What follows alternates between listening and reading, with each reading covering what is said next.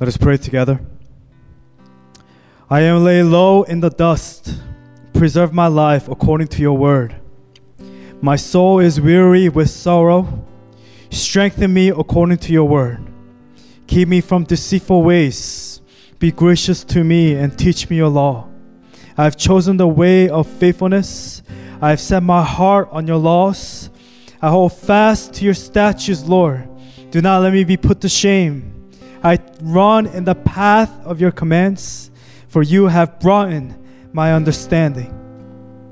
Heavenly Father, I just want to thank you for keeping all of our members safe and for us to join together to have another service on this Sunday. I pray, God, that as we're here today, as we're in our own rooms and our own respective places, I pray against every distraction of the enemy. I pray, God, that we will be steadfast and to be found strong and to be strengthened in your Holy Spirit. And God, as you transition now to the message, I pray, God, that the words of my mouth and the meditation of our hearts as we listen to your message will be pleasing in your sight, O Lord, our rock and our Redeemer. Holy Spirit, guide us, strengthen us, speak to us, God, for we are listening and we are desperate to hear your word today. Lord, we love you. We pray all these things in your precious Son, Jesus Christ, I pray.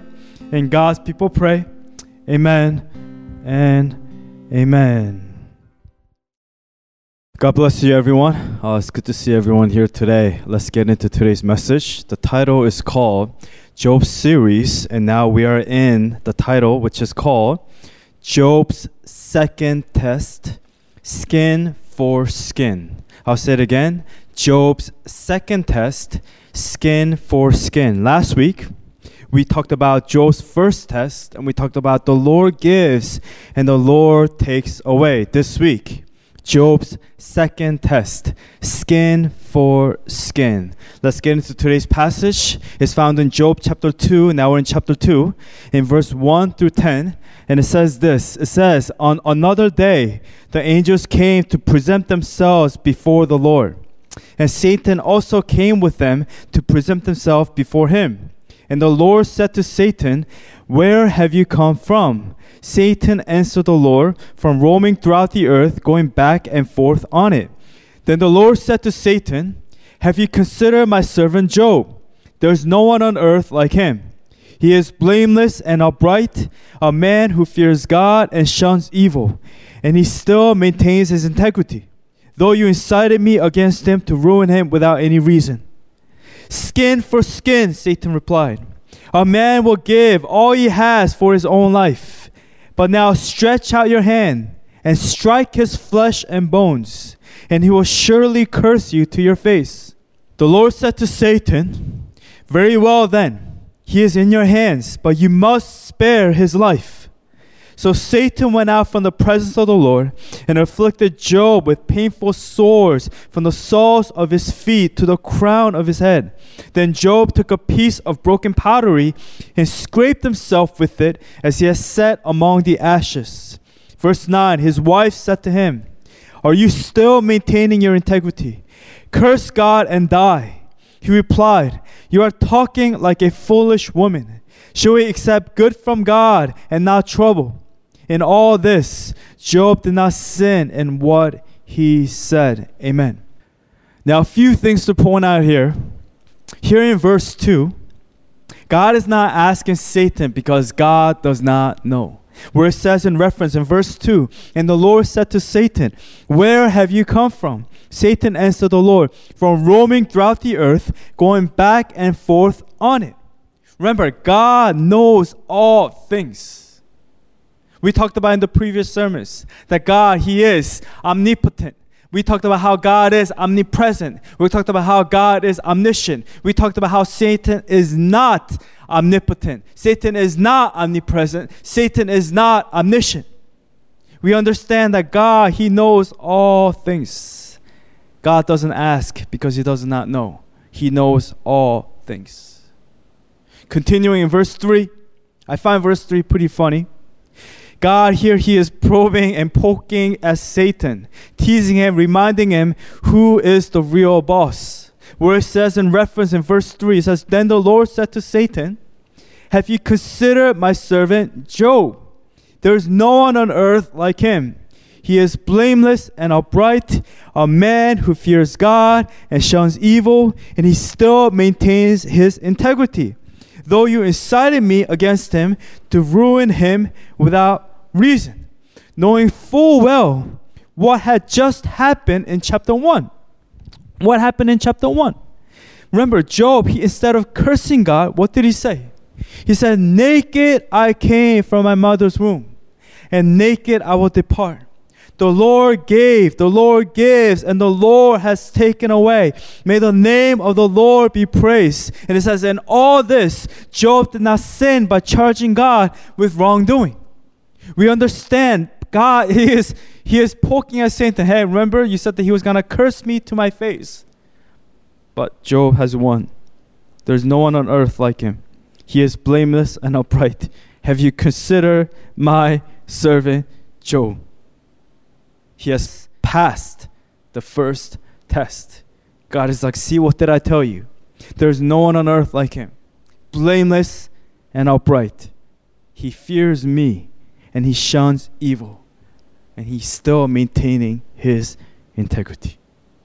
Remember the two tests. In the book of Job, it comes down to two tests. The first test, last week we talked about in chapter 1, is the loss of Job's things, possessions, family members, physical blessings. For the Lord gives and the Lord takes away. We're now in the second test, which we're here in chapter 2, and it's talking about the loss of Job's health. This message today are for those who are sick, physically ill, for those who are sick and who are undergoing physical sufferings today. Meaning, as human beings, that we can have all the wealth in this world, we can have all the belongings in this world, we can have all the possessions in the world, we could have unlimited amount of money in our bank accounts. But if our health deteriorates, if our bodies are deteriorating, and we're filled with sickness, we literally have nothing. We hear people say, health is the greatest wealth. And in a sense, it is true. It is somewhat true. But as Christians, you understand that spiritual wealth is even greater. But it is true. Health is our greatest wealth. We can have all the money in the world. But if you don't have time and the years to enjoy the blessings, then what is the point? You lose your health. All the things you can do with your accumulated wealth, it equals to nothing. There's an article, and it says the largest hospital in its province, Harbin Provincial Hospital in China.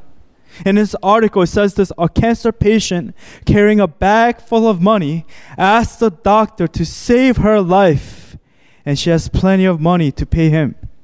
But the doctor said he cannot do anything as her cancer is in the final stage. She was so angry and frustrated that she threw the money across the hospital's entire corridor, shouting, "What's the use of having the money?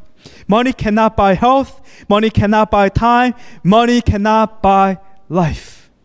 And it is a matter of time. You may be physically healthy today, but tomorrow is another day. You may be physically well, you may be physically strong, you may be physically young at this moment, but just remember this, that no one remains young forever. That this physical body, we feel the effects of age, sicknesses, that we are finite beings. You know, when I was younger, I literally thought I was invincible. Right? There were times where I would go, when I first learned skiing, I snowboard, but when I first learned skiing, I remember the first time I didn't know how to ride, and I would just go straight down, and I didn't know how to stop, and the only way that I would stop, and I was getting close to a cliff, and I'm thinking, I'm pretty sure even if I hit that, I'm not gonna go off the cliff, but in my mind, I'm panicking. I'm like, okay, the only way I'm gonna stop and keep myself from falling and going off that cliff is if I just fall. And I remember I'd be like, I'm young, I'm fine, I'm pretty strong, so I'm gonna fall. And I remember I tumbled, and that's how I would stop. And then I'm like, okay, no more skiing. And then after the fall had finished, I get up, I look at my body, my skis are over there, my sticks are over there. I'm like, oh, I'm fine. Literally, I thought I was invincible when I was young. And the reality is, it is not if sickness and suffering come. It is when. And when I become sick, and in this life, we will become sick. We will face some sort of opposition with our health. And in this lifetime, our bodies will break down. And this here is a sad reality. And we see it when we go to our nursing home, when we do our volunteer work, when we go and we do our ministry work there, when we go on missions, we see people who are elderly, who are older. We understand even young people who have lung problems, heart issues. We understand that this life is finite, that we cannot live forever, that this life is not meant for us to be healthy forever, that sickness will come. And we may be strong today, but tomorrow is another story. It may be a different story. So what we see here, Satan's goal here in chapter 2 here, in the second test of Job, is to inflict physical pain on Job. He's saying, God, skin for skin. He's saying, take away his health and he will curse you to your face. And God, in his sovereignty, he allows Satan to inflict physical pain, but does not allow him to kill Job. So let's get in with our first point today. Number one, the first point is this: the fifth and final phase, skin for skin. Again, this is a continuation from last week. The first phase was what? Was Sabaeans. The second phase was what? The fire of God, the lightning. That's phase 2. Phase 3 was what? Was Chaldeans. Phase 4 was the tornado that killed his children. Right? The walls came crashing down. And now we're at the fifth and final phase of Job's second test. Let's take a look at verse 4 to verse 8. It says this: skin for skin, Satan replied. A man will give all he has for his own life. But now stretch out your hand and strike his flesh and bones, and he will surely curse you to your face. The Lord said to Satan, very well then, he is in your hands, but you must spare his life. So Satan went out from the presence of the Lord and afflicted Job with painful sores from the soles of his feet to the crown of his head. Then Job took a piece of broken pottery and scraped himself with it as he sat among the ashes. In MacArthur Bible Commentary, it says this: it says, Satan contended that what he had done to Job so far was just touching the skin, scratching the surface. Job endured the loss of all that he had, even the lives of his children, but will not endure the loss of his own well-being. If God allows Satan to make the disaster a personal matter of his own physical body, the adversary, Satan, contended Job's faith would fail. Now, we are not sure which type of skin disease is depicted here. That's found in verse 4 to 8. But we see here that we see that it is a terrible disease, that it was so bad to the point where he had to take a broken piece of broken pottery and he had to scrape himself as he sat among the ashes. Let's look at verse 7 through 8. So Satan went out from the presence of the Lord and afflicted Job with painful sores from the soles of his feet to the crown of his head. Then Job took a piece of broken pottery and scraped himself with it as he sat among the ashes. In the IVP Bible Background Commentary, Old Testament, it says in Ugaritic text that this disease strikes the loins and leaves the victim prostrate. And we see here that the disease was a disease of extreme physical pain. And Job, he had to endure this pain. He had to endure this pain every day, without any medicine. Just imagine the pain that he must have felt. Only those who have undergone extreme sicknesses would understand. But not only is he going through the sickness himself, this physical body. In the previous chapter, he had lost everything. All of his possessions, all of his family members, except for his wife. Just imagine the pain and the suffering that Job was going through at this time. There are many individuals in the Bible that we find throughout the book of Matthew, throughout the book of Mark, Luke, and John, throughout the book of the Gospels, that Jesus, he encounters a lot of sick individuals. And we see here one particular one is found in Luke chapter 8. It says, "Then a man named Jairus, a synagogue leader, came and fell at Jesus' feet, pleading with him to come to his house because his only daughter, a girl of about 12, was dying." Now, we don't know what it was, but we know that she was dying. And as Jesus was on his way, the crowds almost crushed him. And a woman was there who had been subject to bleeding for 12 years, but no one could heal her. And we know the end result of that story. She touches the cloak of Jesus, power is taken, and she is physically and fully healed. We also see it in Luke chapter 5. Some man carrying a paralyzed man on a mat and tried to take him into the house to lay him before Jesus. When they could not find a way to do this because of the crowd, they went up on the roof and lowered him on his mat through the tiles into the middle of the crowd, right in front of Jesus. We see in John 5, here a great number of disabled people used to lie: the blind, the lame, the paralyzed. One who was there had been an invalid for 38 years. When Jesus saw him lying there and learned that he had been in this condition for a long time, he asked him, "Do you want to get well?" And we see here in verse 8 in Job chapter 2, the situation was so bad, his condition was so bad. Then Job took a piece of broken pottery, scraped himself with it as he sat among the ashes. Now let's talk about the pottery.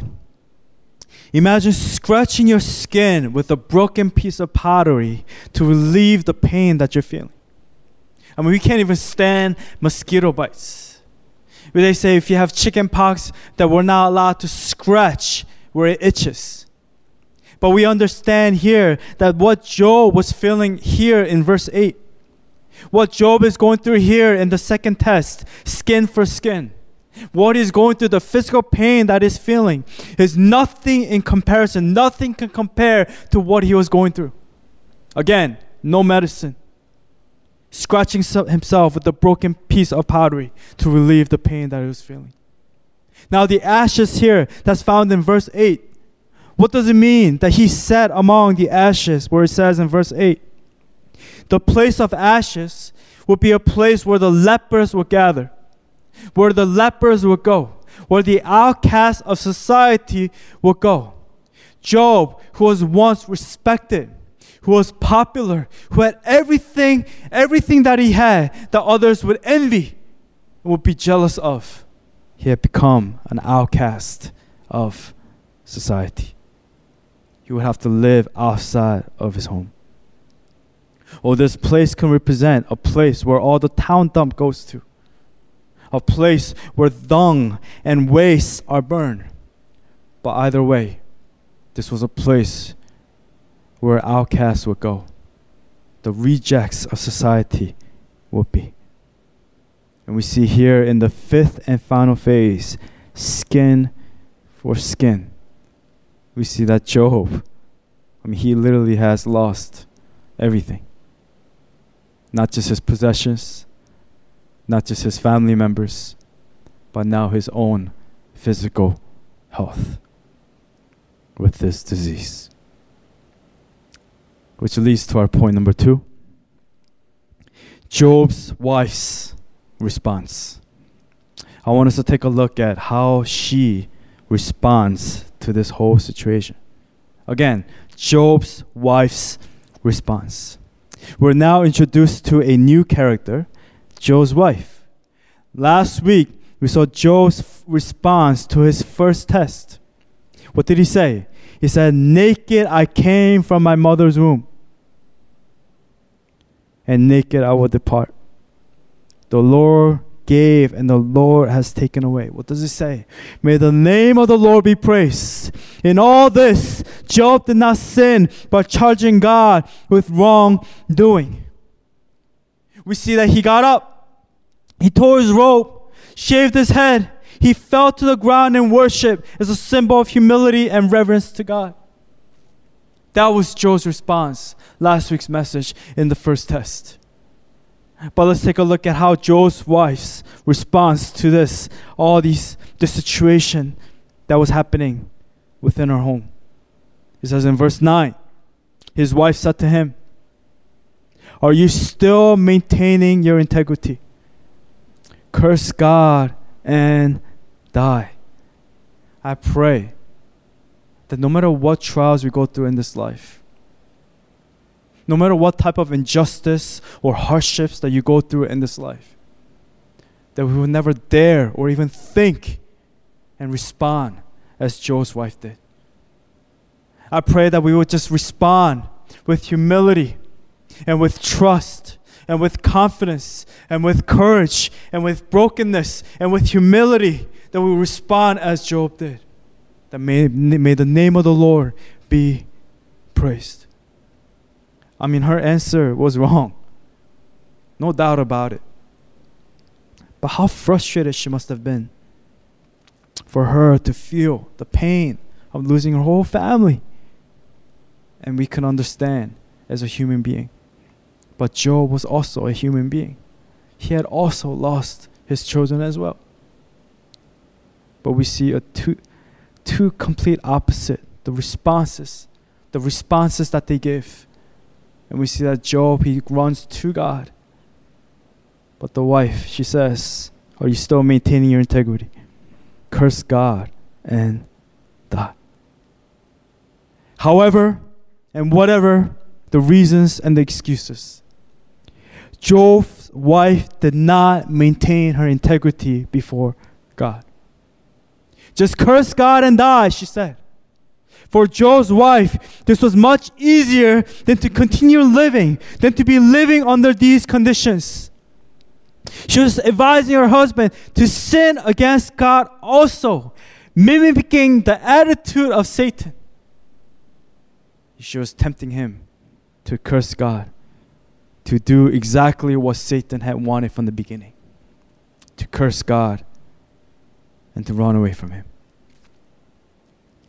Oh, please, I pray that as Christians, as men and women of God, do not get to a point in your life, do not get to a place in your life where you get so angry at God to the point where you will curse God, where you lose yourself in emotions, where we lose our integrity before Him. She failed to suffer with Job, her own husband. Later we see in the future, in Job chapter 19, verse 17, Job, he references his wife, and he says in Job 19:17, he says, "My breath is repulsive to my wife." And we see that she is not with him. Everything about Job was repulsive to her. And after this passage in verse 9, Job's wife is no longer mentioned, heard of, seen directly after this. She is gone. Point number 2. Job's wife's response is something that we should not do. Let's go to point number 3. And this is our last point. And this is the same point as last week's Job's response. What was Job's response on the first one? Got up, tore his robe, shaved his head, then he fell to the ground in worship. "Naked I came from my mother's womb, and naked I will depart. The Lord gave, He gives, and the Lord has taken away. May the name of the Lord be praised." In all this, Job did not sin by charging God with wrongdoing. That was Job's test number 1, his first test. How does Job respond to this? The second test. Let's take a look at verse 10. He replied, You are talking like a foolish woman. Shall we accept good from God and not trouble? In all this, Job did not sin in what he said. Be careful what you say when you're undergoing trials. Be careful what comes out of your mouths. Let us now respond as Job's wife did. Are you still maintaining your integrity? Curse God and die. But as Christian, as faithful men and women of God, godly men and women of God, I challenge you today that may we not sin against God when we're lost in our emotions. May we praise Him. May we bless His name.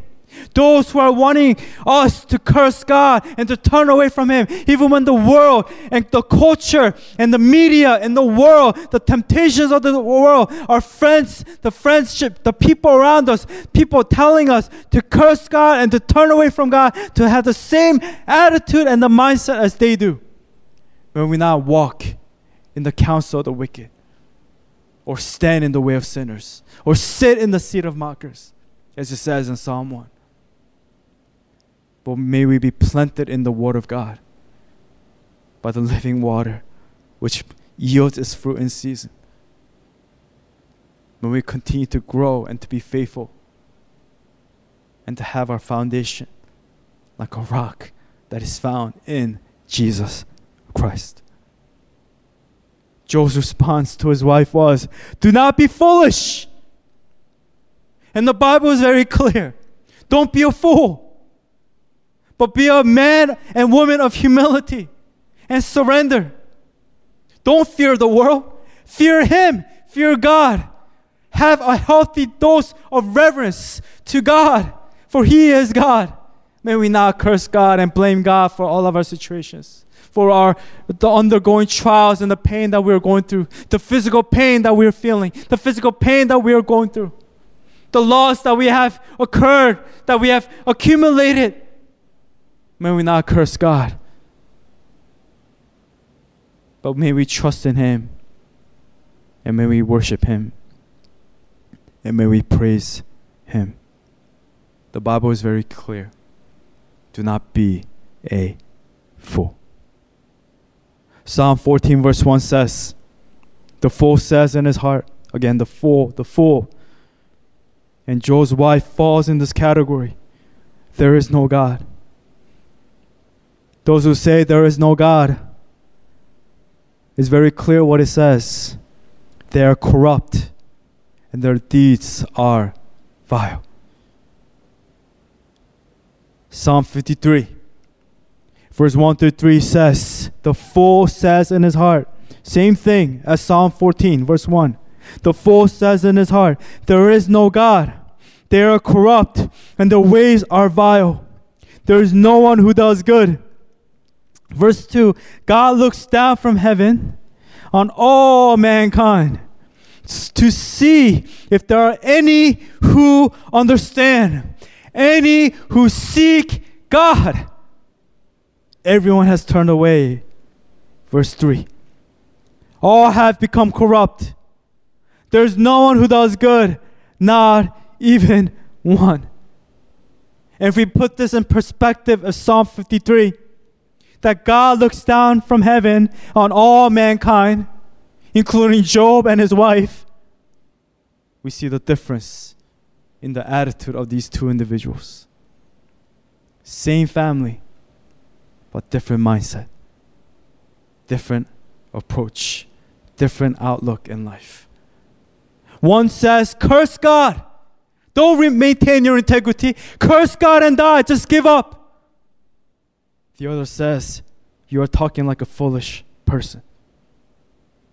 How can we accept only good and not trouble from God and not adversity? And trouble in other translation, it means adversity. How can we not? Should we just accept only good from God? We see in chapter 1, the Lord gives and the Lord takes away. And we see here in chapter 2, in all this, Job did not sin in what he said. Be careful what you say with your mouth. What you say is going to take power. It's going to take control over your life. Do not say curses. The cursing will take away our faith. The cursing will take our mind, will distract us, and will take us further away from God. May we not sin in what we say with our mouths. For out of the overflow of the heart, the mouth speaks. So it's not just about the words that you speak, but it's about the heart. It's about the inside out. Inside out. I pray with all my heart.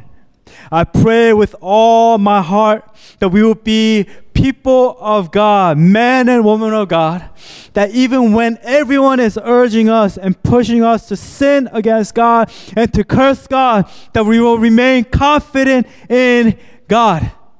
That we will say, God, even when all fall away and turn their backs away from you, I will hold on to you forever. For it is you that is holding my life. It is you that is holding me. At this time, if you can please close your eyes with me.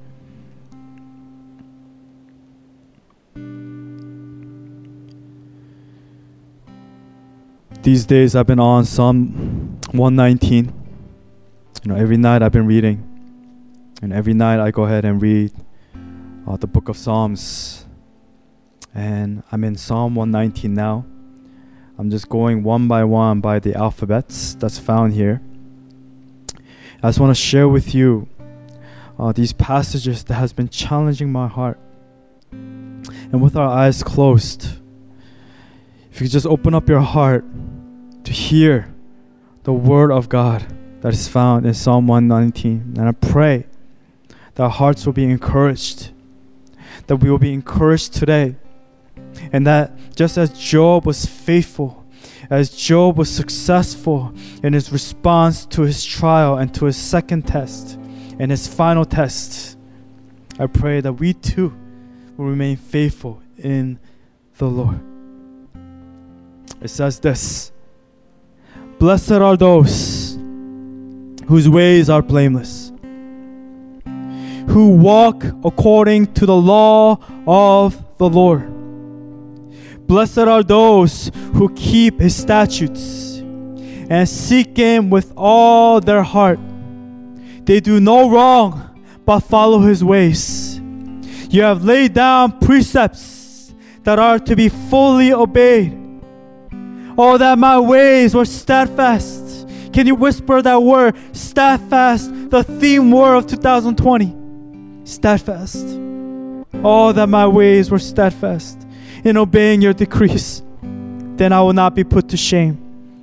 When I consider all your commands, I'll praise you with an upright heart. As I learn your righteous laws, I will obey your decrees. Do not utterly forsake me. I am laid low in the dust. Preserve my life according to your word. My soul is weary with sorrow. Strengthen me according to your word. Keep me from deceitful ways.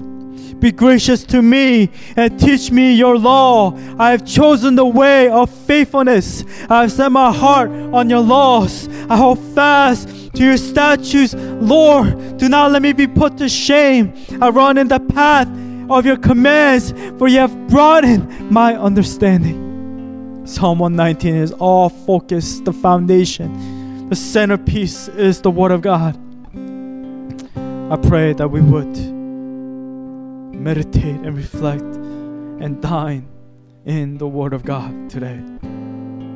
That no matter what you're going through, no matter what you have lost, no matter what pain you are going through at this moment, no matter what sickness that you have at this moment, I pray that we would trust in him and know that he is the one, that God is the one, that our Lord Jesus Christ is the one that is holding us, That it is not I that is holding on to God. Yes, we hold on to God. We take responsibility in holding on to God. But it is God that holds us ultimately, because it is by grace we have been saved. And because it is by grace we have been saved, we do the work that God has called us to be the workmanship, to do the good works that He has created for us to do. That out of the overflow from the relationship, that we will be faithful in following Him. Remember, it is God that is holding you. May we have humility as Job did. May we remain steadfast in the midst of our own suffering today as Job did. Just with our eyes closed at this time.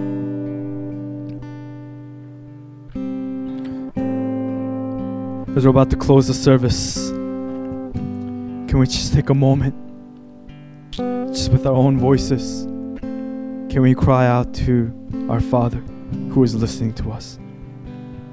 He is listening to us today. He hears us today. Cry out to Him, for He is listening to you, for He hears you. Remember what I said in Psalm 53, that God looks down from heaven on all mankind to see if there are any who understand, any who seek God. For true worshipers are the individuals that God is seeking, that God listens to. So can we at this time, with our own voices, can we cry out to Him? Not only cry out to Him, but hear and listen to what He is saying to you today through His word. For He is speaking to us, and He is here with us. Let's pray together.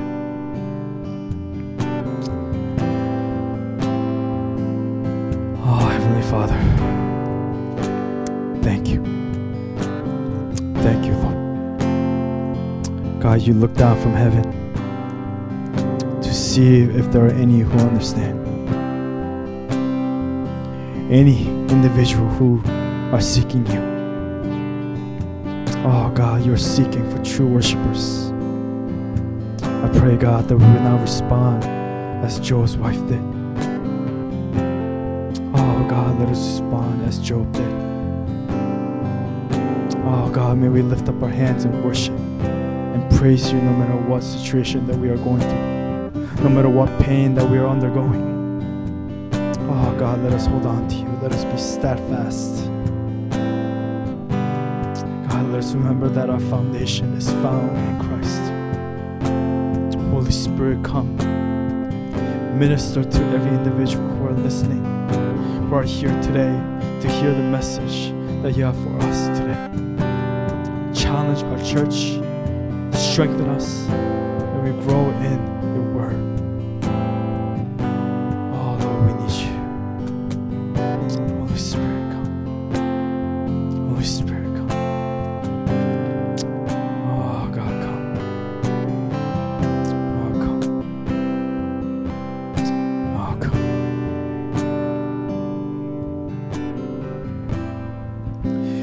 Shall we accept good from God and not trouble? Shall we accept good from God and not adversity? God, we accept all things from you. For God, you are a good God. For God, you are a God who is faithful. You are a God who is patient. You are a God who is full of justice. And God, you are a holy God. God, you are a compassionate God. You are a God who is jealous for us. You love us. But you're also a God who abhors sin. So God, I pray that we will not be consumed by your wrath. But Lord, the truth is that God, when we repent and we humble ourselves, Lord, you hear us and you will forgive us of all our sins. There's no sin that is greater, that is beyond reach for us to be saved. For God, your blood covers away all sins. Not cover, but it washes away. It brings us to a clean slate. And God, you remember them. You choose to remember them no more. So God, we look to you, God, at this time. Lord, help us not to be foolish in our speech, in our action. But Lord, that we'll be faithful in all that we do. Lord, we love you. We thank you. We pray all these things in your precious Son, Jesus Christ, I pray. And God's people pray. Amen and amen.